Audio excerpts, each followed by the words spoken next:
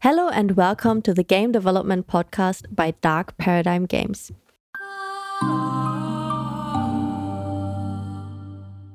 We are making a series of podcasts on important game development topics that we think will be useful for you. We've learned a lot from starting up an indie game development studio, so stay tuned for the whole series to learn from our success and mistakes. I'm your host, Jacqueline Martin, creative director and co-founder of Dark Paradigm Games. And I'm joined by Edwin Deiser, our community manager and sound designer. Hello, thank you for joining us. So after last month's podcast about options for funding your game and perhaps how to find some funding for your game, today we'll be talking about the specifics of making a crowdfunding campaign for your game. We're getting much more into the nuts and bolts of just what makes a good crowdfunding campaign. I think the most important point to make straight away is, and this is maybe disappointing, but there is no perfect formula for this. If there was, it would immediately start to look cliche. Everybody would be doing it and it wouldn't work anymore. What do you think about that, Jackie? Wow, yeah, that's a pretty good point you do right away. And I'm pretty excited to get into this topic of how should you go about making a crowdfunding campaign, because we are about to launch ours, or we're looking to launch a crowdfunding campaign, and that's naturally why we do more research on it. And there are so many things I've learned and partly I feel the more you learn about it, the less you know, because indeed there is no such perfect formula as you're saying. And from what I've gathered, it's a lot of selling the personality of who created this game or this product you're crowdfunding for, and what the personality of the game itself is. You know, like, it may sound a little cliche, but I feel it all revolves around how much love you pour into your project and how much that shows. And by analyzing a lot of projects that worked and that didn't work, you can see, like, on very first glance, that for some project where it didn't work, something is missing. And yeah, it almost feels like it's the love for attention, like just the attention for detail. Yeah, that's really true. And I think that actually relates to what crowdfunding is. We talked at length about that in the last podcast. But just bear in mind, people don't want to see corporate products or games that they've seen a lot before on crowdfunding. The whole point of it is it's an alternative way of raising funds. So if you could have gotten your funds in a traditional route, or if your game or product looks very traditional or very business-like, I suppose, it's less likely to appeal to the type of people who actually want to take part in crowdfunding. It's all about supporting the underdog, backing a project that just shows real passion behind it. And for that, your product, your game, needs to have personality. And it needs to be made by people, not a company in many ways. So you want to show that personality, you want to show your faces, you want to have this personal tone and mood on that Kickstarter page. I think that could well be the most important thing here. Yeah, I could not agree more with what you said, because what I've noticed throughout most of the campaigns is that even like that if the quality wasn't the best, that didn't matter almost if there was a face that was explaining why or what the thought behind everything is. So you do not need the best quality, but you do need to show kind of who you are or what you're doing or what your intentions are. Of course, there are games that feel already so highly produced that they can just put a game trailer on top of their crowdfunding campaign, and then that is already the big selling point. But if you don't have that, then I think you need to show your face. You need to show who you are and why people should trust you. And I think you need to really explain why people should trust you with their money. Yeah, And the trust aspect is really important as well. Again, by having a personal tone and being personally present throughout that crowdfunding campaign page, you're really building trust. It's much easier, I think, to trust a face and a group of people than a product. I think it's also about accountability. If you show a face with what you're doing, you're making yourself more accountable. Yeah, in a way. Definitely. Which leads us to some pre-campaign strategies that we didn't cover last time. And I think one of the most important there is to just build up some social proof around your product and game. By social proof, I mean just get some likes on a Twitter page, build up an Instagram profile. This stuff is all called social proof. It's a basic psychological principle that the more somebody thinks other people like your thing, your product, the more likely that person is to then back your product themselves. So it's the kind of flock mentality. I don't mean that in an offensive way. It's probably evolved for very good reason, because it's like a safe behavior, and also it's very difficult to research every product you buy in extreme depth. So in some ways, if you've seen that, I don't know, 1,000 people have already backed or liked this product on a social media page or whatever, then that kind of does a bit of your research for you. It tells you this is probably a good quality product.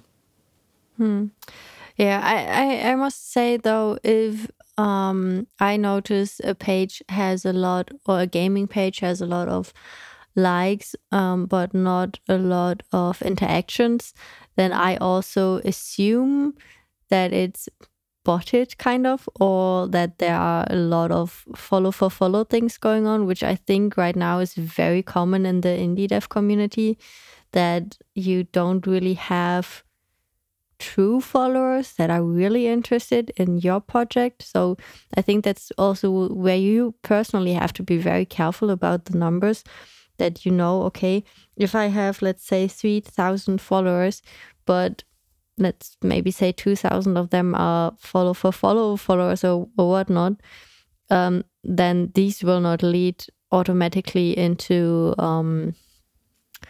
pledges or anything money related for your crowdfunding. Yeah. Another funny anecdote maybe is that I've already been on a crowdfunding project that failed. I only freelanced for the project, but I had more of a insight through it.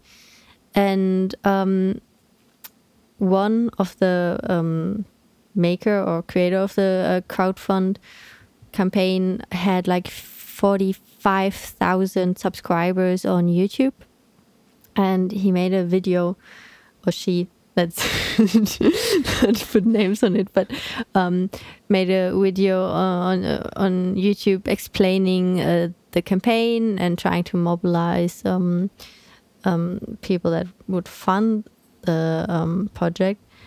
And what I found a little sad is, even if you have that huge of an audience, it doesn't mean it's translating.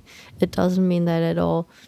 And that it's really important to also generate a hype around it, and to know who you're marketing for. Yeah, I saw some interesting statistics for a couple of games that got funded using Kickstarter. And they were saying that approximately 50% of their backers came from within the website.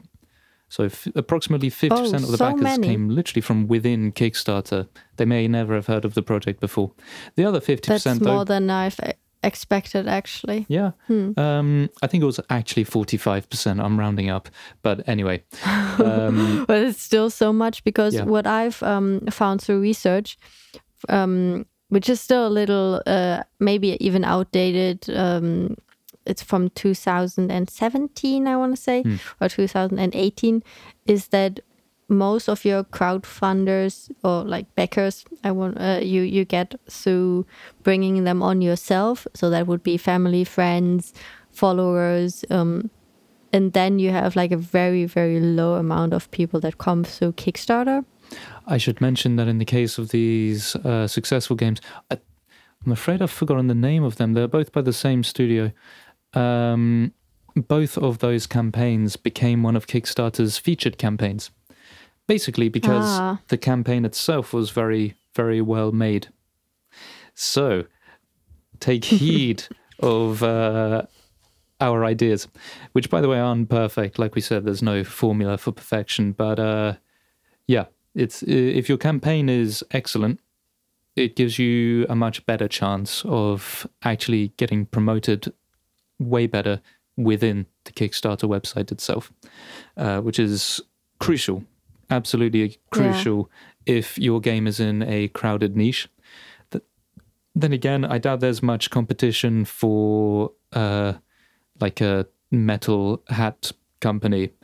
So if somebody's looking for a metal hat, then maybe getting featured on Kickstarter is less important. Bear in mind the data I'm using is very limited. So this is for an extremely well-crafted Kickstarter campaign that got noticed by Kickstarter staff and then featured and promoted within the website. So if that happens, yeah, you can expect a really good amount of traffic and backers to come from within the website. Your earlier statistic, was it about 15%? I don't know the exact numbers anymore, but it was really not that high. Yeah. So I almost discarded it and was like, okay, yeah, you just need to bring the backers yourself and like make them click, like, hey, grandma, here, take the mouse. This is how you click. Yeah. No, but not to be offensive here. That's an interesting point. I've also freelanced on a game that didn't quite get its funding on Kickstarter.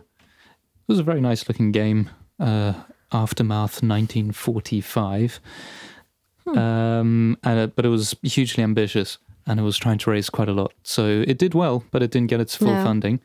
However, it did build up quite a large community through its campaign. The people who did pledge, most importantly, would now form a community that is willing to pay for a finished product. That's, let's be honest, that's the best kind of community for your game. Yeah. People who will actually buy it in the end. That's the best outcome almost. But I think for Indiegogo, for example, you have less of that high risk, high reward thing because Kickstarter has, okay, you just like only get if you're successful what people pledged, or you get nothing. And for Indiegogo you don't have that. And I think that's just you have both options, but just having the other option of just being able to take what you raised is just so huge. I think it's just so much better. So basically, and we discussed this earlier, my conclusion was pretty much the opposite to Jackie's. But based on similar logic, I guess. So my thinking was a number of games have two crowdfunding campaigns. And sometimes they're on the same platform. I think, why not spread it across two different platforms to access two different markets? Because frankly, if you've already had a campaign on Kickstarter, then the people who would back you have probably already seen it, and the people who wouldn't back you have also probably already seen that campaign. So I don't see why you'd get a drastically different result the second time. So if you are doing two campaigns, my conclusion is spread it across two platforms. Now the question is just which order. For me, because Kickstarter needs you to reach a certain pledge, like Jackie was saying, it's riskier, potentially. Which also means if your project is basically, if it has a reasonably high chance of not succeeding or reaching that pledge, you're actually still going to get some money if you put your crowdfunder on Indiegogo. You can then use the money you've raised on Indiegogo to publicize your Kickstarter campaign better. Or put in more production value into your Kickstarter campaign. So some people will pay for a professional to make a good video for their product. That said, we'll be talking more about the video later. A professionally made video just doesn't seem necessary. There's been some very highly backed games that did not have a professional video. For example, Abduction, the game, that I think that was just made by the studio, and a lot of it is just a simple camera shot of the creators talking into the camera with some in-game footage. Not professional, extremely low budget if it cost anything. I mean, it looks good. That's not a criticism, but yeah, you don't need to spend money on that. But it will help.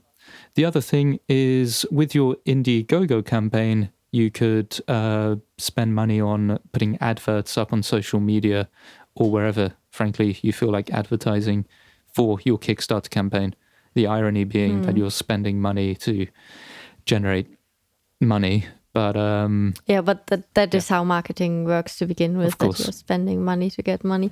But so just to summarize what you said right now, you were basically coming from the side of first Indiegogo and then maybe Kickstarter. Yeah. Right? And my idea was actually the other way around, but I think now that we're talking about it, maybe that just has to do with what your goal is, maybe with going for crowdfunding. If your goal is to get more of a reach, to maybe build more of a community, I think you have a bigger reach on Kickstarter, just because I think there are more people that may potentially discover you than on Indiegogo. Yeah. And what I've seen is also that right now a project which is called Summer in Mara first went to Kickstarter, got there funded with 233,000 euro. And then they made a second campaign on Indiegogo, which now is also around 400,000 and something. Wow. And they first went to Kickstarter and then they went to Indiegogo. I was just analyzing this and trying to make sense of it. If this was just like, okay, is Indiegogo just more successful in, what they do with that you can keep all the pledges you've made and all these things, or if it's really about the discoverability, that they first wanted to be discovered and that is maybe easier to do on Kickstarter. And once they have this community built already, then they go to Indiegogo, where they can make better use of this community they already have behind them. Because I think for crowdfunding, it's really important that you have people that love your idea, that love your game, that really stand behind you. And then the platform, I think, almost doesn't matter. But if you don't have that, then I almost want to say that Kickstarter with the stronger brand pull is more important. But that's again where we would have to discuss this point now. What would be more important, and what would maybe be more important to us than where we are right now? Well, I think that makes reasonably good sense. I think it also depends on your target pledge. So if you actually want to raise a large amount of money, but your game doesn't have massive traction among a huge fan base, then perhaps Kickstarter is the way to get that initial interest and, then take it to Indiegogo. Yeah. Or if let's say you just have as goal building a community, and you're okay with not earning, or you're okay with this high risk, high reward thing where it's maybe I would rather have 100 new community members than the money at the end. That's debatable, but there's also something to keep in mind. Like, what's the goal? What's the true goal of this campaign? Is it to bring eyes on the project, or the true goal should obviously be to get the successful crowdfunding, but maybe secondary goal. One important and just very practical point is Kickstarter is not going to like you saying that part of the funds that you raise on your Kickstarter campaign will then go into an Indiegogo campaign. they will definitely not like that. But ironically, on Indiegogo, if you go on Indiegogo and, for example, for Summer and Mara, they say on the platform itself that the game already raised a certain amount of money, but on a different platform. But they're not saying on which platform. And when you compare it with Kickstarter, then you know it's on Kickstarter. But what they say is with another platform, if I can quote this here. So they do show that. It's difficult to, we're also going to talk about honesty, which is so important for your campaign, but it is difficult to be absolutely transparent about this initial Kickstarter or Indiegogo campaign, about where that funding is going to go next, when the platform itself doesn't let you or won't like you just honestly saying, yeah, a lot of this funding is going to now be spent on a crowdfunding campaign on a different platform. That said, I think it justifiably does fall under marketing or publicity, or just you could have a fundraising category without being more specific. But that's just something minor to bear in mind, and I certainly wouldn't explicitly mention, if you are going this route, that you will also be doing a campaign somewhere else, for a secondary reason that it completely renders useless any attempts to generate buzz around this first campaign. A lot of it's based on a fear of missing out on a product, FOMO for short. And if somebody sees your campaign and thinks, oh, well, I'll have a chance to buy into it in another 2-3 months, it's logical, to be honest, seeing as the game won't be made in 2 and 3 months, to wait and see how the game is looking and then give your money to the second campaign. So I probably wouldn't mention a second campaign in definite terms. Oh, no, I would definitely not mention that. Not because of dishonesty, but because I think it's just good to plan for the first and then see if there's even, if you get people hooked. And if you don't get people hooked, then I just think that's just it. If people don't love your project, then you really have to figure out why. If it's maybe too niche, for example. Another interesting thing about Indiegogo is, though, that you can get a certain percentage off on pledges. So that maybe the original pledge would be 35 euros, and then there's like a 17% off thing, and then it's only 29.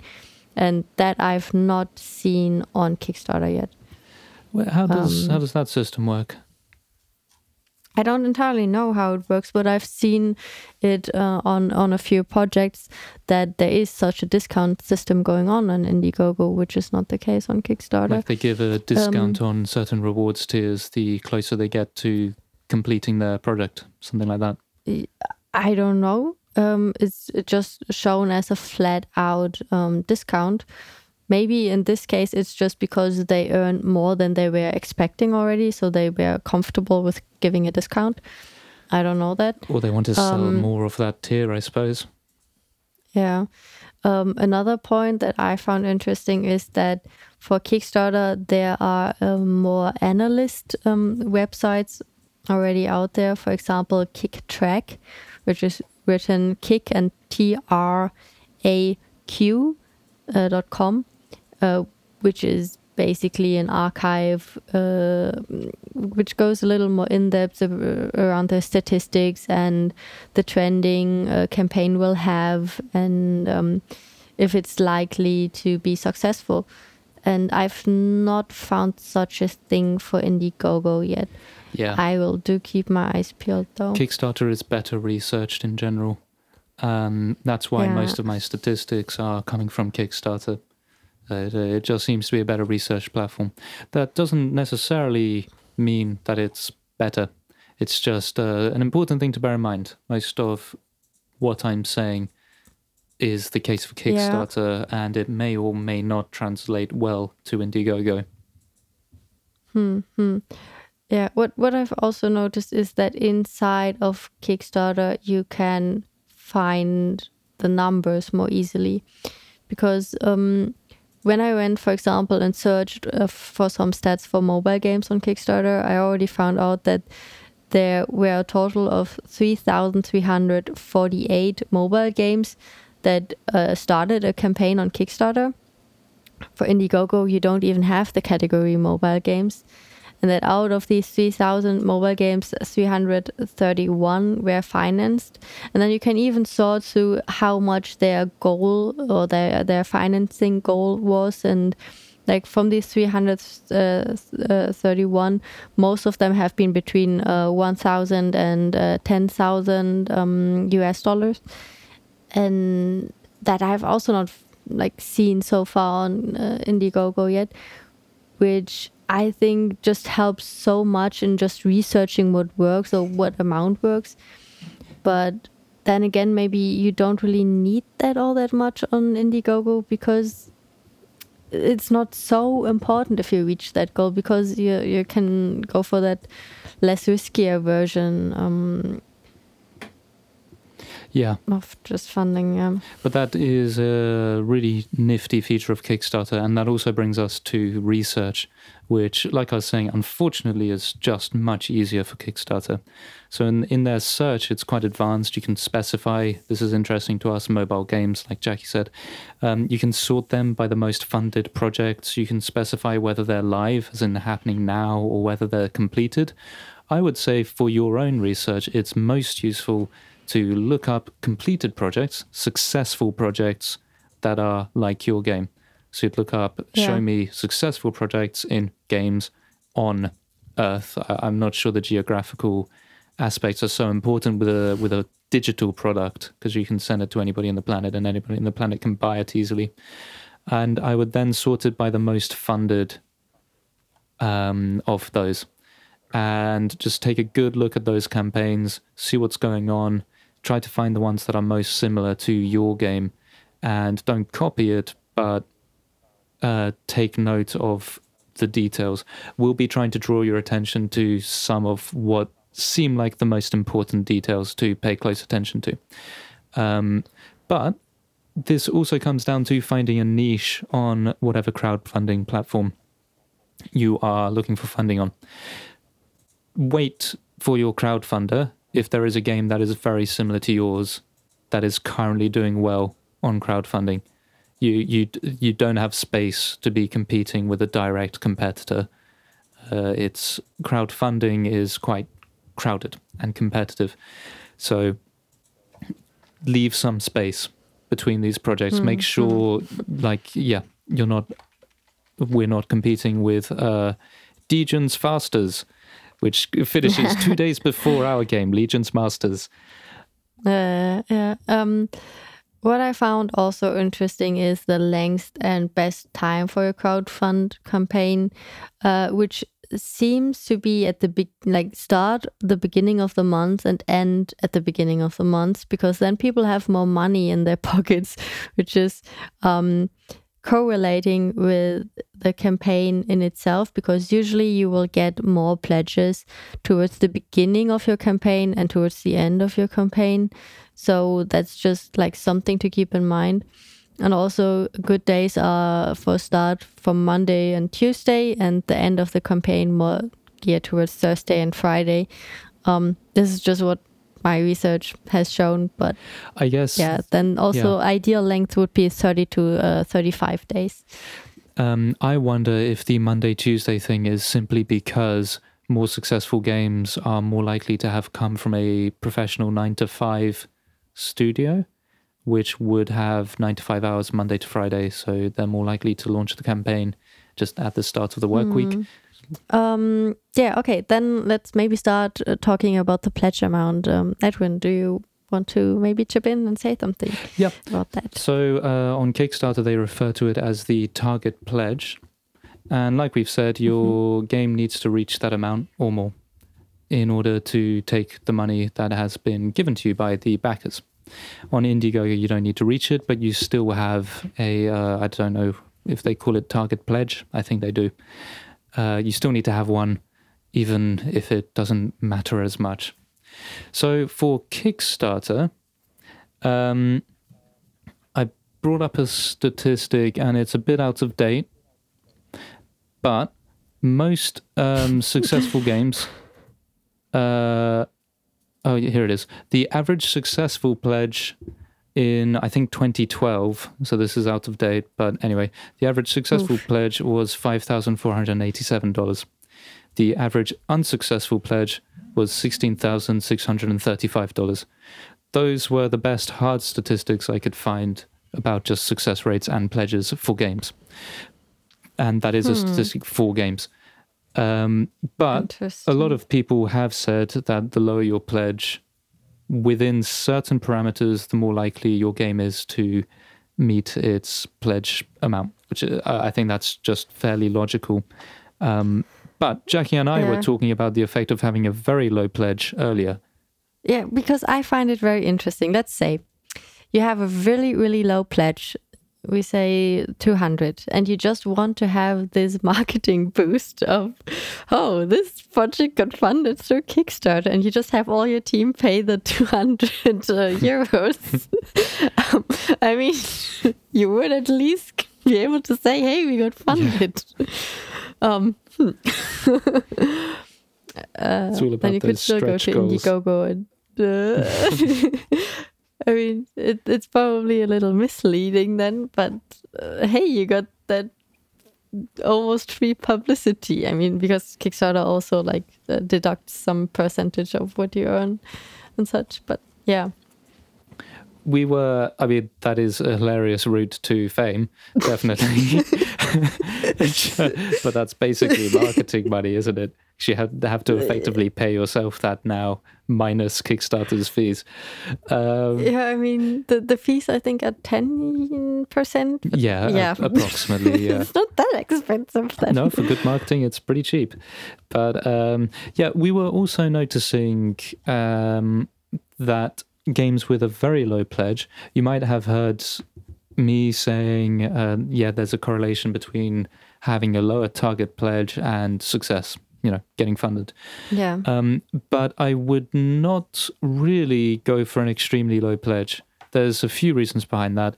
For example, if you just want to raise $100 to pay for some Facebook ads or Twitter ads, I don't think you'll be inclined, or your time won't be that well spent crafting a really good Kickstarter page. Your crowdfunding page just might, I don't know. I personally wouldn't have much motivation if I knew I was only raising $100. Frankly, why not just go work at your local supermarket for 10 hours and just raise that money yourself? So there's just a practical reason. But the second reason, I think, is if that target pledge amount is that low, I think it implies that your game is just not that ambitious, and it's not going to be a particularly noteworthy game, unfortunately. Now, there's plenty of games that have been made with basically no budget that have been very good, but I still think be careful with those really, really low target pledges. You may make your product look very unvaluable. Yeah, that's a good point. What would you say, out of a gut feeling, would be a good value? My personal gut feeling would say $3,000 probably. Yeah. It would be a good amount to start. So I'm looking at the mobile games that are currently live on Kickstarter. So the month is February. It's 2020. It's the 15th of February, to be precise. There's only 2 mobile games that are doing particularly well. There's 16 live crowdfunders. There's 2 doing well, one of which has raised $3,948. The other has raised, and it's in Hong Kong dollars, so I'm not that good at currency conversion. Let's just find out how many US dollars. I think that's 3,500 euros. Yeah, so I guess like 3,800 US dollars, something like that. Which does corroborate your figure. About $3,000 seems quite a good amount. In the case of this game in Hong Kong dollars, which is called JTSC, Journey to the Sweet Challenge, I think £3,000 sterling approximately was their pledge. I think it was about 30,000 Hong Kong dollars, so like $3,400 or somewhere around there. And for the other game, they haven't actually, which is called Enter the Reveries Part 2, they haven't actually reached their full goal, which is, this one's in pounds sterling, it seems, 4,598 pounds sterling. So they're a good way there, and I think they'll get it because there's 19 days to go. But their pledge is more like 5,000, no, probably more like $5,500. Now, on the other hand, I'm looking at some other games that have goals of like 40,000 and so on. And frankly, it's very demoralizing to see that this game has been pledged like $10 out of those $40,000. I think the assumption when you look at that is it's not going to get funded. Yes, that's a good point. And what I also want to say additionally to what you said earlier is that I think there needs to be an awareness that creating this crowdfunding campaign also involves spending money in a way, like spending time on creating the crowdfunding campaign, eventually spending money on creating the trailer for your campaign if you want to have it look a little more professional. And that indeed, if it's such a small amount like $100 or euro or whatnot, then you need to look from the perspective of someone who wants to pledge for you. Why should I pledge to something that seems so easily to get, that doesn't make any sense? Yes, in a way. There are scams, and scams are more likely to be pledging just very low amounts because they're more likely to get that funding, but also they're going to be less accountable. You know, if a game that had a £1 million pledge got its funding and then disappeared, legal action will be taken, or probably legal action will be taken. There's a few cases where there have been threats or actual lawsuits because what was promised didn't happen. But if it's $100, I mean, here, like an hour of a lawyer's time probably costs about £200. So they probably get away with it.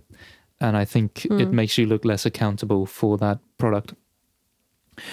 Yeah, the same logic, by the way, does apply to Indiegogo. I would just say whatever your pledge for Kickstarter, make it a little bit higher on Indiegogo because of Indiegogo the value has, thing. Sorry to interrupt. I think Indiegogo has a minimum of $500. Yep, they do. So I don't know if Kickstarter has that, but Indiegogo does have it. Regardless, personally, my gut says don't go below that amount, regardless on Kickstarter. You look like a scam, you look unprofessional, your game looks like it's not very valuable. It raises the question, why hasn't this person just raised the money, him or herself? All sorts of things. And you don't really want your game to be associated with such a price tag. Well, I think if you go, for example, for GoFundMe, then such a price would at least make more sense if you really can explain why. And I think there are some games that go the route of $200 through GoFundMe, and then from GoFundMe to Indiegogo, and then further, because like part of it is also kind of to maybe even invest into marketing or just get some eyes on your project, and maybe not all that much about the money again. Yeah, that is a good point. That you maybe if you want to be taken more seriously, maybe don't go to GoFundMe. There we go. GoFundMe. That's a good point, because GoFundMe it's got a lot more charitable projects on it. I mean, personally, I've seen a lot of friends use GoFundMe for like marathon runs and that sort of thing.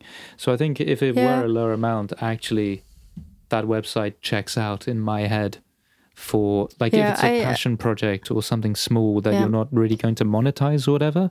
Maybe actually GoFundMe is the best place to just go and ask friends and family, can I just have a little bit of money to buy those assets that I wanted?